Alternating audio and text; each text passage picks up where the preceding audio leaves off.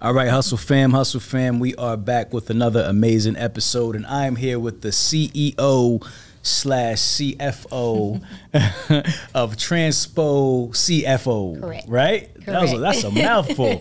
That is, I don't even know how I pulled that off without messing it up. Miss DeNisha Gray, how are you, DeNisha? I'm well. How are you today? I'm great. I'm blessed. I'm happy to be here. Happy to, talk about some trucking, and more specifically talk about trucking and finance. Correct. Right? Because we all know to stay in business, you have to be on top of your finances. And that's a very important piece, especially now in this particular time in the industry where, we have high fuel and so forth and all these different things impacting business where you got to be on top of every penny. Right. So I'm grateful to have you here. So thank you so much for that. And we're going to talk some finances in trucking today. Is that okay with you? That's perfect. All right, cool. But before we get into that, let's talk a little bit about your background in this industry so we could understand why you're qualified to help other people with their finances. So tell us a little bit about yourself, starting with where you're from. All right, I was going to say, where do you want me to start? Yeah, I'm originally from Flint, Michigan, born and raised there, went to college in Fort Wayne, Indiana, on a basketball and academic scholarship. And then I moved here to Atlanta around 2009. Okay. Yep. So journey to get here was play ball, graduated college, got a job. My boss at the time was like, you wasting your talent here with us. You should be playing ball somewhere. So I ended up going back to Michigan playing semi-pro ball. That ended up being like I was there, which I didn't have a job. I was broke. And so my brother was like, you can't stay up there. So he lived here in Atlanta. So I ended up getting a one-way ticket down here, got a job within like 3 weeks. And then like a couple months of me being here, I ended up getting a call to go overseas and play basketball. Okay, so you ball for real. I did. Like ball is life. You went semi-pro, overseas. Yep. What position? Point guard? Of course. I was going to say definitely not center. Of course, point guard. But you got some skills. I was pretty good at what I did back in my day. You were a facilitator. I was. All right, so you played overseas where? I played in Sweden. Sweden? Yep, I was in Visby, Sweden. Okay, how long did you do that? So I did that for half a season. My father and my grandfather both passed away when I was over there. Sorry to hear that. Thank you. So when I came back, I had like 4 deals when I came back, and I turned down all 4 deals because at the time, for whatever reason, I associated ball with death. And so... because of like that, it was like traumatizing in a way. It was like, and it was literally back to back. So I made a decision to not go back overseas, and then that's how I came back to Atlanta, and then got consumed in, the ATL party life. I was about 25 at the time, and got into the career aspect of things. So got you. So when you're playing ball in Sweden, were you getting paid? Yeah. Like how much was the pay? So honestly, it was crappy. Right. It was just the experience. So I think I was probably making about $1,500 a month. So is that like what's Swedish money? No, $1,500 US a month. Okay, got 50. So is the cost of living cheap out there? I pay for nothing. Okay, they basically they pay for all your living expenses, and they pay you like a stipend. To be there. Yeah, but I came out of my pocket for nothing while I was over there. Okay. Were you like a celebrity over there? I was. It was so truly like a love and basketball type of situation. That's legit how it is. So you walk down the street and they know that you're there for the basketball team because you don't look like the other people there. Right. And so it was myself and one other American, and so. We were walking. If we walked into a restaurant, the restaurant owner would stop what he was doing and cook for us. We walk into a bar, drinks all on the house all night. Yeah, it was a good a good life for a little while. Yeah. Nah, that's dope. That's dope. That's definitely interesting. And how long were you out there? I was there for probably about 5 months. 5 months. Yeah. Okay, so what made you leave again? My father and my grandfather. Right. Okay, so that situation. Yep. So grandfather passed away. I came back to the States for the funeral, and literally last time I saw my father was at my grandfather's funeral. Wow. Yeah. Wow. And then you said you had 4 deals here? No, to go back overseas. To go back over there. Okay, got you. And you just turned it down. Yeah. Understood. All right, I got it. All right, so you come back to the U.S. and now you start getting into an official career. Correct. So tell me about that. So first job back in actual Atlanta was, so keep in mind, my career really started in Fort Wayne, Indiana. So I graduated from college. I was there for about 3 years prior to making a decision to pursue basketball again. Right. So when I moved back to Atlanta, when I moved down here to Atlanta, when I came back from overseas, my first job was HR for Home Depot. Okay. Some HR stuff from Home Depot, but it was contract position. Okay. And so from there, I was there for about, I think like 4 months. And then I ended up getting my first corporate accounting job here in Atlanta at Assurant.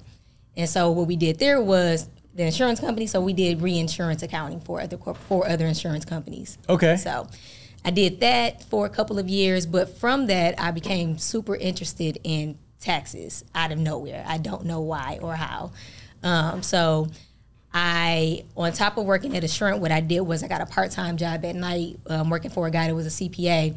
He was hiring during tax season, and so I worked for him during that tax season to learn how to do, like, you're taught taxes in college, right, but you don't really like put it in practice for real. So to really do people's taxes, I did that. Okay. At night. Yep. Okay. Got you. So I'm not sure if I said so. My degree is in accounting and marketing. I was going to ask you that. So because you said you never said what you actually had your degree in college. So you got a degree, an official degree in accounting. Yep. So I do a major in marketing and accounting. Okay, got you. So you end up going back to what you studied in college, and you start utilizing that after your basketball career. Yep. All right, so continue the story. All right, so fast forward, left Assurant, ended up getting into public accounting, which that's more of the CPA firm's lane. So did public accounting. First CPA firm I ever worked at was specifically in the dentistry industry. So all of our clients were dental clients. But that's where, for me, I feel like I got a chance to truly apply what the numbers do to real life. So I'm dealing with business owners like yourself and myself, where I'm seeing their numbers and, translate that to how does this affect your bottom line of your business. And so... And you said that was dental. Yeah, all dental clients. Got you. They make a lot of money, don't they? They do. They do. Okay. Yeah, so literally all of for that particular firm that I worked at, they only serve dentistry clients. Okay. So. Okay. And I'm pretty sure with the owner, you probably had to make a certain amount of money in order to be a client as well. Oh yeah, for sure. So from that, I would do a client's accounting, which is, their financial statement preparation. Take that down to doing that particular entity's tax return, and then follow that down to doing the owners of the business personal tax return. Okay. Yeah. All right. Got you. All right. Keep on going. All right. So left there because I hated working there. and I hated working there more so for the culture. I was the first black person that they hired within their 40 years of existence. Oh, wow. Yeah. And I felt it. Yeah, you felt it. Got you. So I ended up leaving there, and then I went to another CPA firm, smaller firm, and I would say that was the firm that really helped shape my career and where I'm at now. So I remember interviewing with the owner there, and out the gate I told them that it's my dream to have my own business. It was never my desire to work for someone for the rest of my life. Right. And so I think from that, it was an older guy. Older white man. He took me under his wings and literally he was on the brink of retirement, and he literally showed me everything that I needed to see or know. So if he had a new client, he would take me to that new client meeting with him. Let me listen to the dialogue of the conversation, how the conversation should go. We would come back to the office. I would get that new client set up. I would, in turn, do their books, doing all of their accounting, do their tax returns, for the business and for the individual. I would tax plan that person. So I literally did everything from start to finish for a particular client. Okay. And then it got to the point where towards the end of me being there, I would actually go out and meet with new clients on my own. Yeah. Okay. So what are some of those things? You said that he taught you kind of everything that you needed to know. Like, tell me about some of that. We're running your own business for the most part. Okay. So billing, how do you properly bill a client? Again, honestly, oftentimes when you're working at a larger firm, they want to compartmentalize you. So you only get access to certain things, or you get exposure to certain things. They don't want you to see the full picture. Right. And if you are seeing the full picture, more than likely you're not one of us seeing the full picture, just being honest with you. So right. So with him, I was able to see the full picture. I was able to see how they bill a client, why they're billing the client this way. I was able to, like I said, go to the actual meeting of you when you're onboarding a client and what that looks like from start to finish. Like I was able to do everything. So he became like a mentor, absolutely, of sorts, and just was he heard you out and he said, "All right, you want to learn how to run this business? I'm going to teach you how to do it." Awesome. All right, then what happens after that? After that, he's on the brink of retirement. He's kind of like out the door. He had another lady that was really stepping in to fill his shoes, and we just didn't really rock well together. Right. So I ended up leaving there, and I went to my last job, which was a top 20 CPA firm. All right, guys, listen, before we continue the show, I gotta give a shout out to our sponsor and our partner, OTR Solutions, formerly OTR Capital. But listen, guys, OTR is much, much more than just a factoring company. They provide so many solutions to help the small carrier not only get into business, but to stay in business and maintain, right? So you guys have to partner with them and check them out. Don't take my advice for it. Talk to their clients, right? Talk to their clients. Find out what the people are saying. Everybody will tell you the same thing. So make sure you give OTR Solutions a call at 470-900-3338 or click the link in the bio below. Make sure you check them out and tell them Truck and Hustle sent you. Okay. And again, with there, it was the same thing but on steroids, except for you're not exposed to the full picture, meaning if you're a tax, you're only doing taxes. If you're accounting, you're only doing accounting. So somehow I would say I was blessed. I was able to be a part of, I came in on the accounting side, which client advisory services side, but then I switched over to tax with them. So when I say on steroids, you're no longer dealing with like smaller clients. You're dealing with clients that's probably making like $50 million a year. Okay. And so opposed to, maybe they're making, the firm I worked at prior to that, they're probably making like $3 million a year. Gotcha. And you said like it's all like different departments. Mm-hmm. Like it's not no one person's handling everything. No. It's like one department for one thing, so forth and so on. So we literally had an accounting team. We had individuals where like the individual taxation team where they can only do individual tax returns. On the business side, they were heavy into real estate. So they had an actual real estate team, and all they did was real estate tax returns. And then you had everybody else that just did other entity tax returns. Okay. Yeah. Okay, cool. So why do you leave there? Because I'm tired of working for people at this point. Got you. And really taking it a step further is, I came in. To be honest with you, I came in with a certain amount of experience and background, and they basically said within a year you should be a manager. I wasn't a manager within that year, and that's not a problem. Like for me, I don't really care about the title, but I do care about my growth. And so I feel like if I'm consistently doing the same thing and I'm not being challenged, and I tell you that I want more, then you're not listening to me. Right, then it's time for me to leave. Yeah, you got to look for a better opportunity. Absolutely, but for me, that opportunity was at that time. So I'll circle back or go back and say, I said coming out the gate with the last firm I worked, the second to last firm I worked at. I told the owner I knew that I wanted to own my own business. So in 2013 is when I birthed the idea of what the name of my company would be. Actually got my logo drawn out and all of that, and so I started putting that into practice in 2015. Okay. Meaning after I learned how to do taxes for working with that CPA on the side, I would do taxes on the side while I worked at this CPA firm. Okay, got you. So super bootleg taxes though, like I'm using TurboTax. Right. It's like, so you go create a TurboTax account and I'm gonna just go do your taxes for you. Got you. Because I didn't have the I couldn't get commercial software. Well, I did not go get commercial software at the time. Got it. Okay. Yeah. All right. So you have a little side hustle. Exactly. What's that business called? That's Great Financial. Great Financial. Yep. All right. So you start Great Financial. Yep. Sounds big though. It made like the Great Financial sounds like a big firm. I don't know why. It just it feels big. I'll take that. I mean, all right. So you start Great Financial. That's your side hustle while you're working for this other company. Yep. So that's I officially really started that in like around 2015.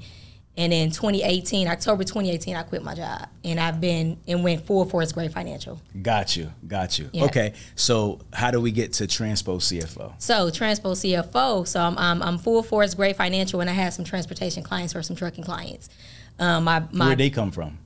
Just word of mouth referral. Word of mouth. Okay. Yeah, every I can say everything with Gray Financial was organic growth or has been organic growth. Like I've never really been on like marketing on steroids or anything like that. It's all been organic growth. So, example, one year, matter of fact, the year after I quit my job, I went from doing less than 100 tax returns to a little over 200 tax returns, literally just off of word of mouth and referrals. Okay. And then same thing with, and I wasn't prepared for that growth. I can absolutely say that. And then same thing with my accounting clients. So with Great Financial, we did what we do because it's still in operation. So we do same thing that I've been doing my whole career. So we do accounting for small businesses. Most of our clients probably make $4 million or under. And then so we do accounting for the small businesses. We do the business tax return, individual tax returns. Okay. So to put it in perspective, about how many tax returns do you do every tax season, just to roughly? For Great Financial. For Great Financial, probably around 200. Okay, about 200. Okay, cool. All right, so you're getting into how we get into Transpo CFO. So again, I had some transportation or trucking clients on the business side of things. Right. So I'm doing the books for trucking clients. And then from that, my business partner and I, I have a business partner with Transpo CFO, and he was heavy in the trucking space, super heavy in the trucking space. And we ended up being connected through a mutual friend.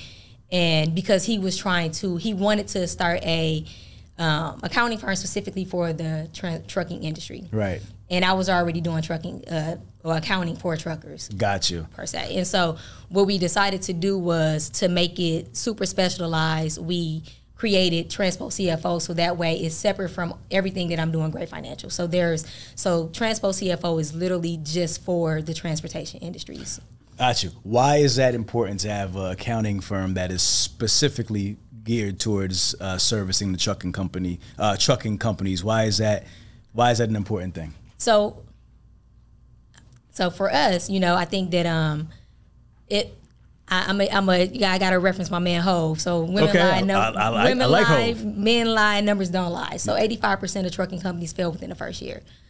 Oftentimes that relates back to lack of knowledge or their numbers. So they really don't know their numbers. So, most truckers are owner operators. They go to school, they learn how to operate the truck, but nobody really knows how to read or understand financial statements. Okay. And I feel like by the time they're scrambling, trying to figure out where their money is going, it's really too late at that point. And so, my family, or I have uncles that have CDLs, drove trucks their whole life. Like one of my uncles, he owns his own transportation company. So I've always been exposed to trucking. Yeah. And I think it's just coming back full circle. Got you. Yeah. Transpo CFO, do you guys just tell me about the business? What do you guys do? What services do you offer? So we do anything from your basic bookkeeping to outsource CFO services, and that's where the CFO part of it comes in. So Transpo meaning transportation, and then CFO. Okay. And so we do anything from basic bookkeeping, but within our basic bookkeeping package, you still get a balance sheet and a profit and loss statement. Okay. And most bookkeeping companies may not do that, or it's not really super clean. Just go into what bookkeeping is for somebody who may not understand what that means to their business. Okay. So first things first is I'll start from inception, what you really need. So if you're starting a business, making sure you have a business bank account, right? So we take all of the information from your business bank account, make sure you're structured right or whatever, and we connect that to our software that we use, like just manually importing it all, and then we translate that to making sure everything is properly coded,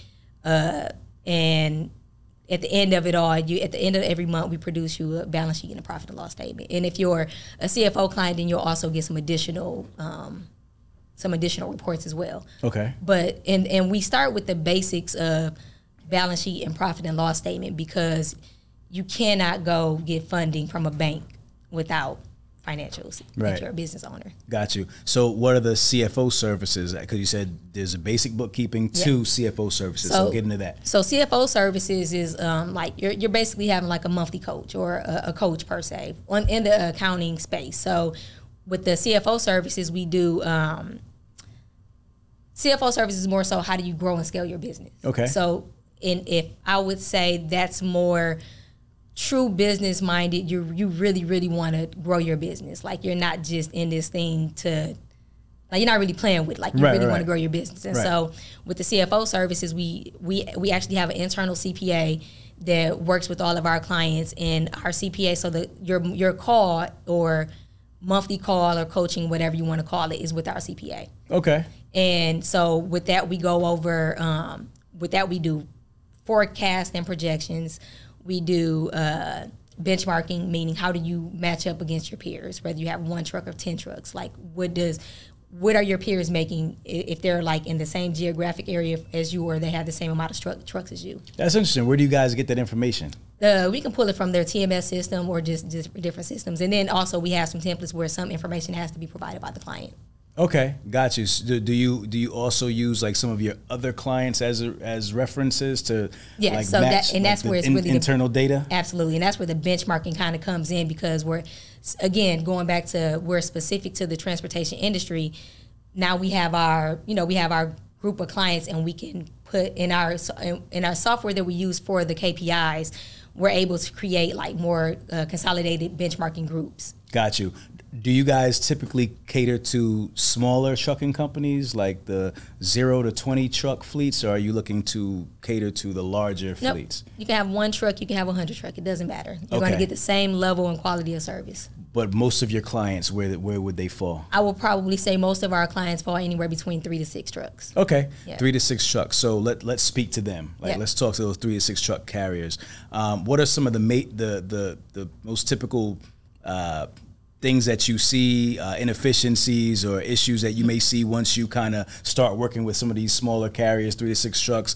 What are some of the things that you guys spot, like the red flags that you spot instantly when you start working with them? So oftentimes with small business owners as a whole, I feel like they focus on gross revenue opposed to bottom line, meaning, this low, you might have made $100,000 for this month, and they're focusing on they made that $100,000, but what did you walk away with? Right. And so a lot of times we'll see where maybe if they have a factoring company, maybe they're being charged too much for factoring, meaning their percentages, and like you can see that as a percentage of revenue.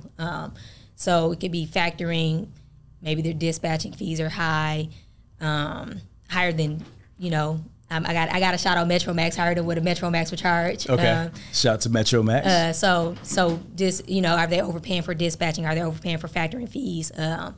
What are they paying their drivers? Is their driver pay in alignment with industry standards? And if they're not in alignment, if they're high, why are they high? So example being, I know a guy, or I have a client that's paying his driver like 33% of the load. But he said he's reliable, and he's a worker, and so for him and his peace of mind, he's okay with paying him that percentage. Gotcha. Yeah. Gotcha. Whereas and their bottom line isn't really hurting. Okay. Yeah. What percentage? And then also fuel, obviously. Fuel is high right now. Fuel is high, 100%. What when you're looking at your P&L and your balance sheets and so forth, what percentage should be profit of your overall gross? Like, can you break that down a little bit for someone who's maybe doing their own P&Ls, and they're looking at their own stuff right now, right? They don't use anybody right now, right? Yep. What should they be looking at to know that they're running a profitable company? So I would say, and I have that, it's funny because there's a thing where most people think accounting's I just got everything on the top of their head, but you Google a lot of stuff still. But I actually have like spreadsheets and stuff of where benchmarks should be. But I believe that I want to say 15% is average, I think. So but a lot of people run at like 3%. Okay. So 15% is where you should be. Yep. 3% is where a lot of people are at. Yep. So what's that disparity? Like cost, like literally just cost. So again, the things that I named were driver pay. Honestly, I've seen people that you're starting your business now. You're putting your family members on payroll, and they probably shouldn't even be on payroll doing like administrative stuff. Right. So it's just, again, identifying where you overspend and where's that cost. Where can you cut back at? There's things that you cannot change, like insurance. Like maybe we can get you a better rate for insurance, or we can assist you in trying to get a better rate for insurance, but that's based on you personally for the most part. So okay, so do you guys? So I guess with the CFO program, you guys help to talk about reducing some of those costs. Absolutely. And kind of walk them through that? Absolutely. That's how it works? Yeah. So how does that work? Do you typically like have a sit down, like an intake or onboarding, or like how does that process work? So usually with every client, regardless of whether they're CFO or not, one of the first things we do during our onboarding process is we'll talk about a budget. So, and what does that budget look like? So part of my or our team's initial intake questions are, just us getting to understand how your business operates before we even see or get to your numbers. So, do you have a factoring company? Who's your insurance through? How much are you paying for insurance? Are you leasing or buying your vehicle? Again, setting up a budget. How much money would you like to make every month, and then back into that, helping you back into what that looks like. That's a part of all of what we do. Whether you are, and then more so for the budgeting aspect of it. If you're not a CFO client, and we'll give you the budget, but it's kind of up to you more so to maintain it. Got you. Whereas if you are a CFO client, we're going to help you truly maintain that make sure you stick to it, because we're holding you accountable. We're your accountability coach. Yeah. Do you often see like any companies like running in the red to Absolutely. where they're just like losing money? Yeah.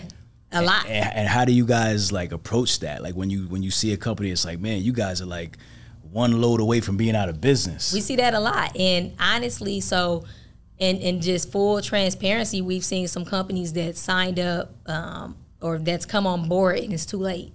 Meaning by the time we get them and their books are clean, like you said, they're one load away, but it's by the time they've engaged us, they're really on the verge of going out of business. And that's sad. Yeah. So is it, at that point, is there anything you could do to help? It depends on, so we've from that, we've worked out some different relationships. So we have some different banking relationships that maybe we can help you get a line of credit, but all of that depends on your credit. Right.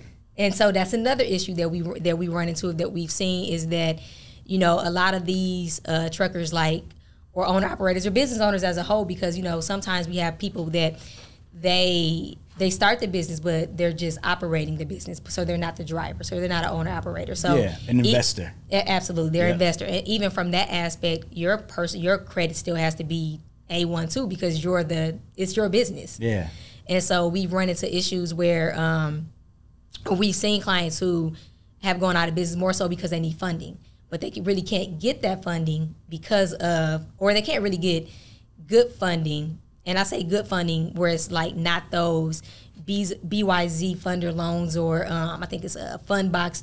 We got to do the weekly payments, because those are tough. Yeah, for sure. And so it's their credit is bad, so they have to resort to those type of situations. But maybe we help you take that or get that as a short-term solution to get you back and budget you to where you need to get back on track.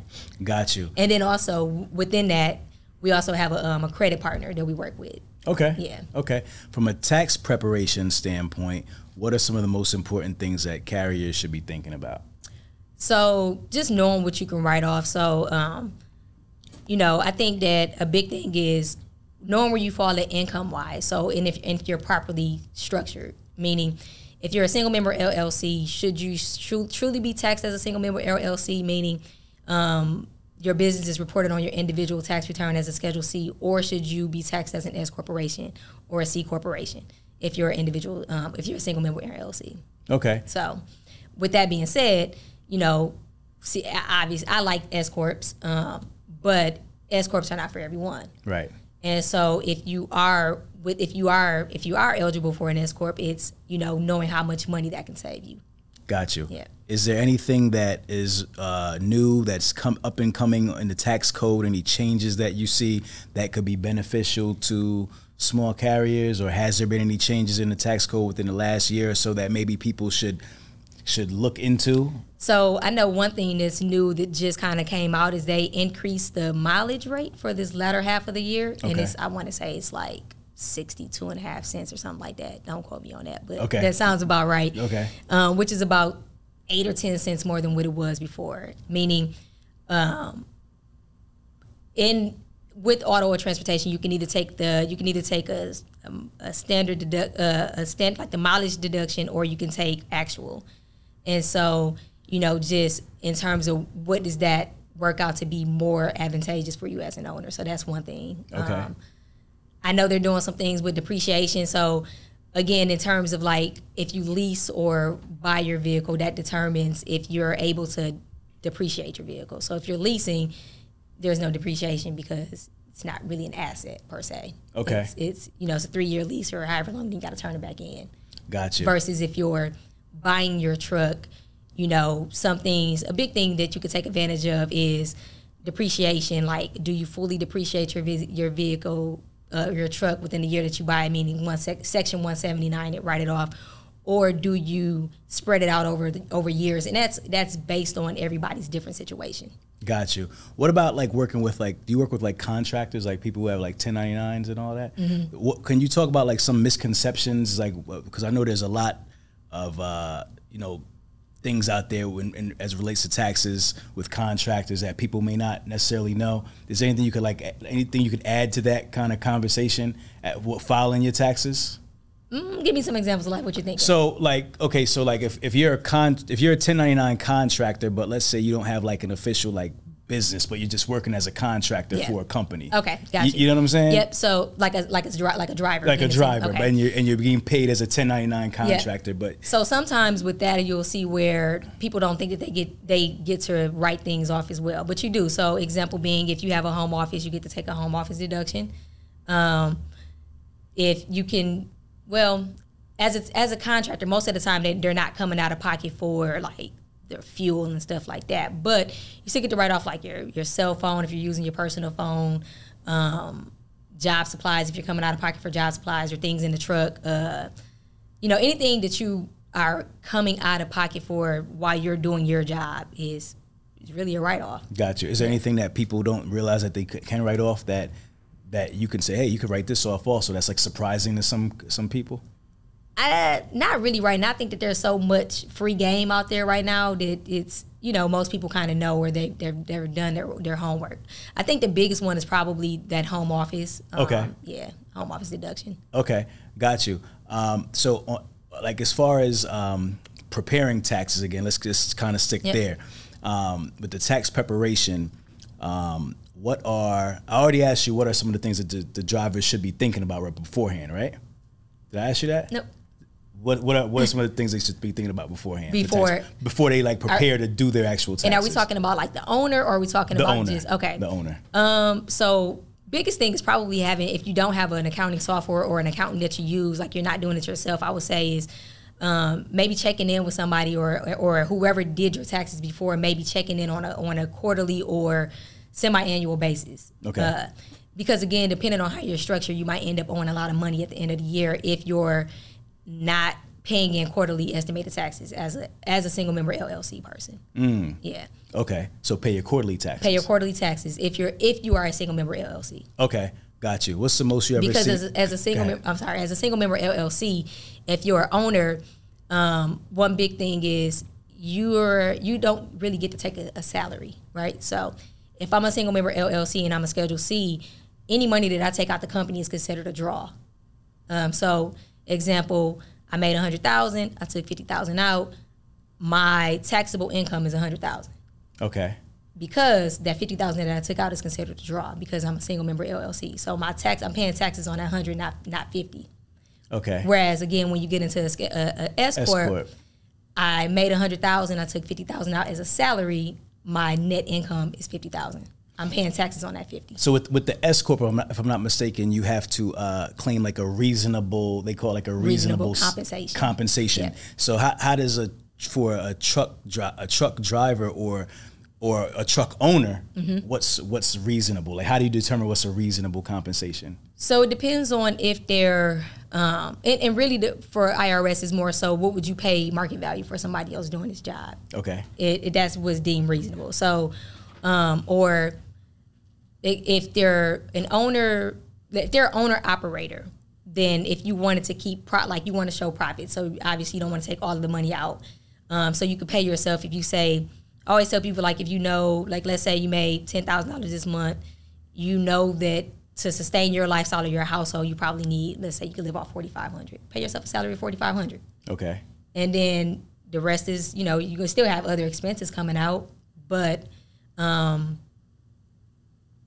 rest is retained earnings, meaning it's money going back to the business. So, and the reason to, well, I mean, I guess everybody has their reason why they do things, but you're able to base, okay, so is there anything that's what's unreasonable is what I'm saying, because that's like kind of like a blurred line, right? Right. You say like a reasonable compensation. You can say, yeah, so, 5,000 is reasonable. So my my typical rule, well, yeah, how do I'm not going to say my typical rule of thumb, but in my upbringing of working at all the different CPA firms I worked at, a good rule of thumb from what I've always been told, if they're a one owner, like it's just one owner, is so it's an owner operator, he's an S corp, it's probably 50% as a salary. Okay. 50%.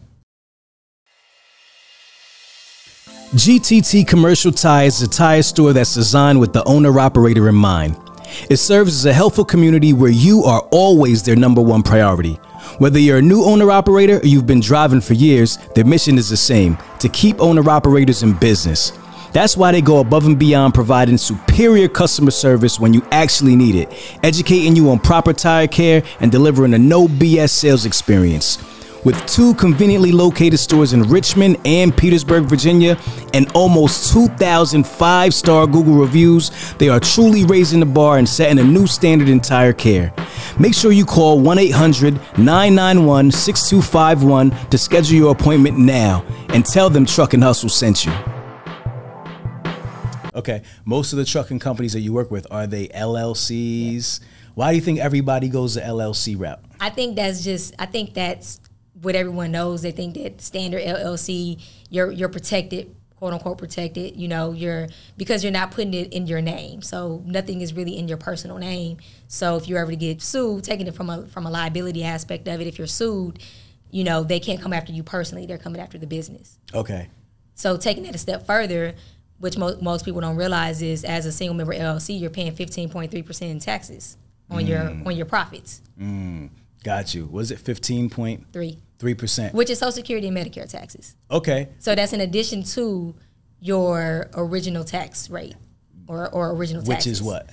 Based on wherever you fall, based on your income. Yeah, ordinary income rate. What are some other things that you're handicapping yourself with if you're LLC as opposed to some of the other S corps and so forth? I know you said you like S corp. I do. So again, it's salary. Can you take a salary versus you're just taking draws? Again, that's affecting your bottom line, meaning in terms of what you're paying taxes on. So I mean, everybody's goal is to pay less money in taxes. Right. So right. It's if you're a single member LLC, you made $100,000 profit, then you're paying taxes on that $100,000. And again, that's now you have to pay the 15.3% Social Security Medicare tax, and then you also have to pay taxes at your ordinary tax rate of whatever that falls, because you may have other things like if you have investments or just whatever. What's the disadvantages of being like an S corp? Like, what are some of the advantages of being an LLC? Let's flip it around. I think so.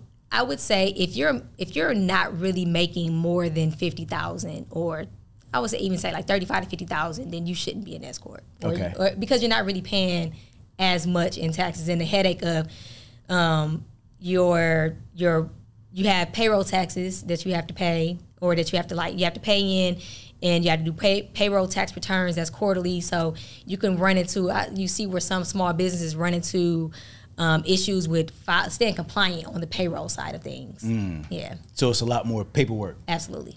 To be an S corp. Absolutely. As opposed to an LLC. Yeah. So if you don't want to do all the extra paperwork, just file LLC. Yeah, and then if you're making under a certain amount of money too. Got you. Because that's a separate tax return. So S corporation is a totally separate tax return. So it's more than likely you're going to get charged more for it because it's a more complicated return. Got you. On the actual return itself. What about a corporation?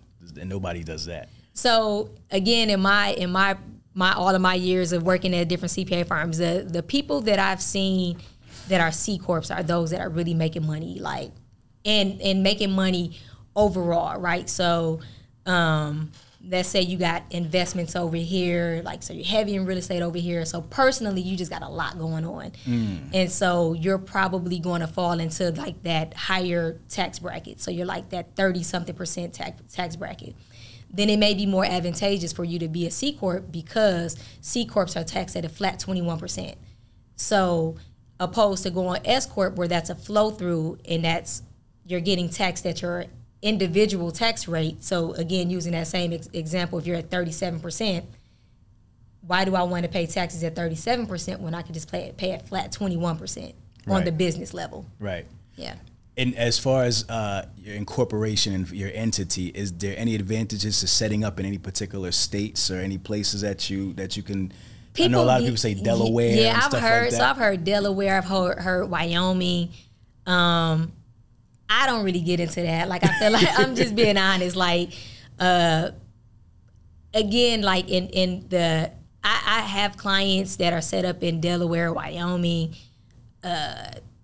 It's a few other ones out there, but I live in Georgia, man. I set my stuff up in Georgia. Like, but there's supposed to be tax havens or whatever. But there is. I don't know. I don't have a business in Delaware, but it seems like people do it. So I'm trying to figure out what's the big deal. It is, but at the same time, I feel like that's for people that's really making money. And I think that's again like misconceptions of us. Is like you hear all these tax strategies, but like it's not really applied to you yet because like you might be making like $25,000. So why you worried about what the person making $5 million is doing here? Right. Yeah. No, I got you. What's the and even all of my years of practice at CPA firms, it's like I had a client that she's a music producer, older music producer, but her stuff was set up out of Delaware. But when I say older, like she's like in her 60s. So I just got her recently as a client within the last 3-4 years. Okay. And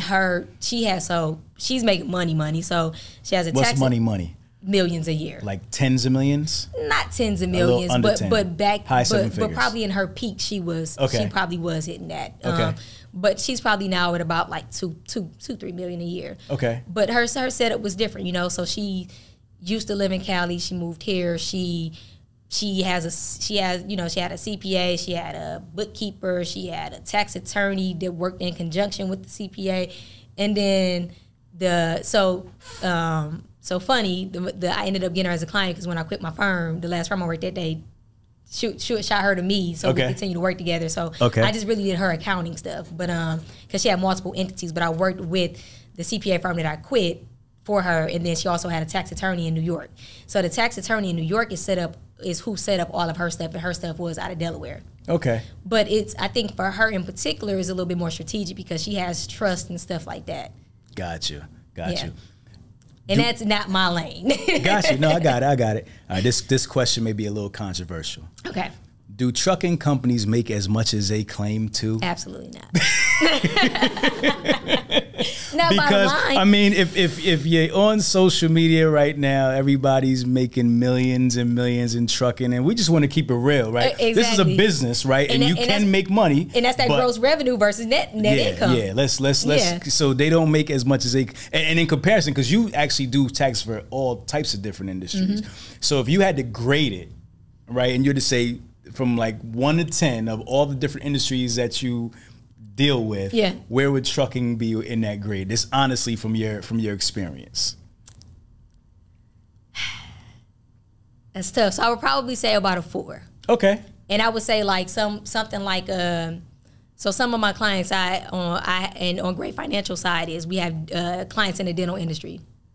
And dentistry can make good money, like gross revenue and net revenue. Right. So so I would say about a 4. But there's probably some standout trucking companies that top that 4 because based on the way they run. The way their processes, their structure. Are they lean? Are you not taking out unnecessary money or spending unnecessary money? You see a lot of times too where just really more so from trucking's perspective, cash flow is tight. Not necessarily because because it's going towards the business, but they also got all their personal stuff running through there. So cash flow is tight because let's say you had a really good month as an owner operator, you made $25,000 or $20,000, you got 2 trucks or something like that, and from that, but now you You got your car note running through there, your personal car note, personal car insurance. You got your rent coming out. Like, I see that. But isn't that called piercing the corporate veil? It is piercing the corporate veil. And that's not a good thing, right? Absolutely Can you not. explain that? Yeah, so when you're piercing the corporate veil, is more so if someone were to sue you, you've pierced your corporate veil, meaning you're commingling funds. So you're intertwining your personal funds with your business funds. And so if something were to happen, someone sued me today, I pierced my corporate veil. So in the eyes of the law, that particular person that's suing you can now be privy to your personal assets as well, because you're commingling them. Right. Yeah. Is there like a point at which that applies? Like, let's say, you go to the store real quick and you buy, you go to the convenience store and you buy some milk or whatever for your family on your business credit card, like, or is there like a limit? We've all pulled out the card. Yeah, for sure. Like, you forgot your other debit card. Is there like a limit? Like, once you've hit like 5,000, now you're piercing the veil. Like, how does that work? What's the benchmark? I honestly don't know the benchmark, but I think that it's when it's in excess. I think that and I've seen it be excessive where like people are legit, like, you got all of your business and all of your personal stuff coming out of your account. And so if we're looking at your balance sheet, you got a big portion in owner shareholder distributions or owner draws, depending on how you're structured, because all your personal issues coming out the business bank account. Right. So it's like, really, you could be doing a lot better from a cash flow perspective if you just tighten up on the personal side too. Yeah, got you. Most of the going back to finance, because people love to hear numbers here on this show.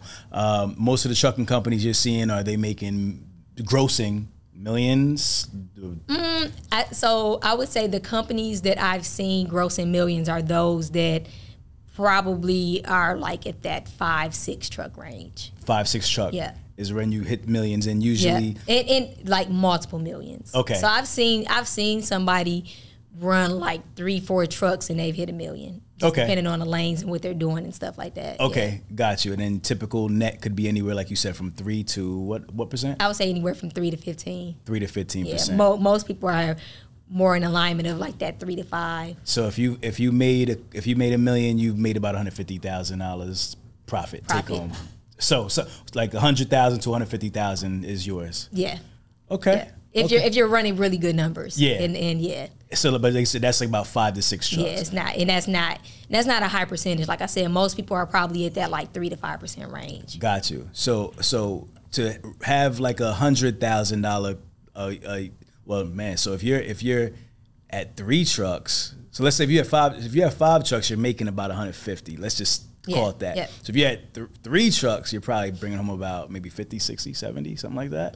Possibly. And these are all rough numbers because, like, again, it depends on your profit margins. But I'm just throwing it out there. Yeah, like, possibly. Yeah. Okay. But then I've seen a guy. I've seen a client run 1 truck and he's driving it himself, and he's just super focused, and he picked up a lane, and he making like $9,000 a week, and he just keeping it lean, keeping it tight, keeping it lean. All these. I mean, obviously you got to pay your insurance and stuff like that, but he's just paying for gas, and he's like, yeah, I'm just running this thing myself. Yeah, no doubt, and that's really the thing, because it's really just about how you run your company. There's upside to this business, but we want to be like realistic and not sell people dreams. Absolutely. Like, this is a tough business to be in, just like any business, and you have to control your business and create those profits for yourself. And then, obviously you're going to have things that you can't control, like repairs and maintenance expenses. Like that's heavy. Yes. I see, 100%. So making sure you're getting good equipment. And that's the operational side of what I said I had a partner. My partner could speak to that side or advise on that side a little bit more, because he has trucks. So okay. I feel like that's also the beauty of where we stand in this lane, or like the service that we provide, is because I'm 100% numbers. Like, I love numbers, and he's numbers, but he's also, you have that trucking side. Exactly. Nah, that's awesome. Exactly. So he can speak from that side because he's living it. He's doing it. Got you. All right, that's awesome. Is there any additional things that you want to add in the financial space that I didn't ask, or something that you think the audience should definitely know that I didn't cover?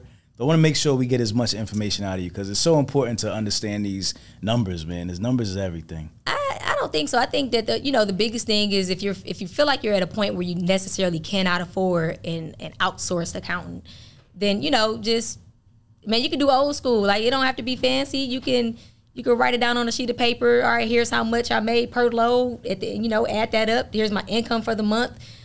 Here's how much every single dollar I spent coming out. And so now you know your net income. And I think that's the biggest thing is, again, everybody focus on that top line revenue, but nobody really focuses on how much they're truly bringing home. For sure.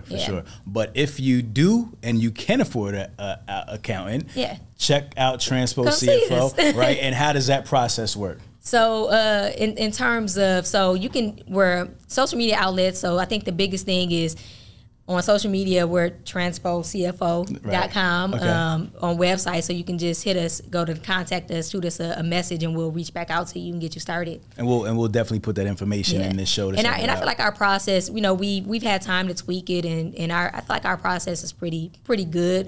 We get you going pretty quickly. I will say,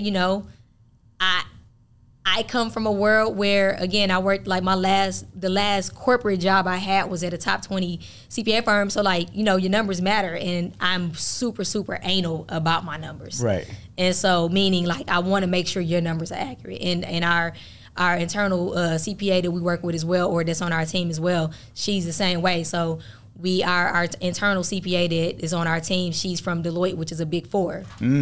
And so that's your advisor, right? So her background is advising on a larger level, how to grow and scale your company, or where do you need to cut back at? Like, where do you need to cut cost at? And I think that's the biggest thing. Like, we're pretty good at identifying where you're overspending.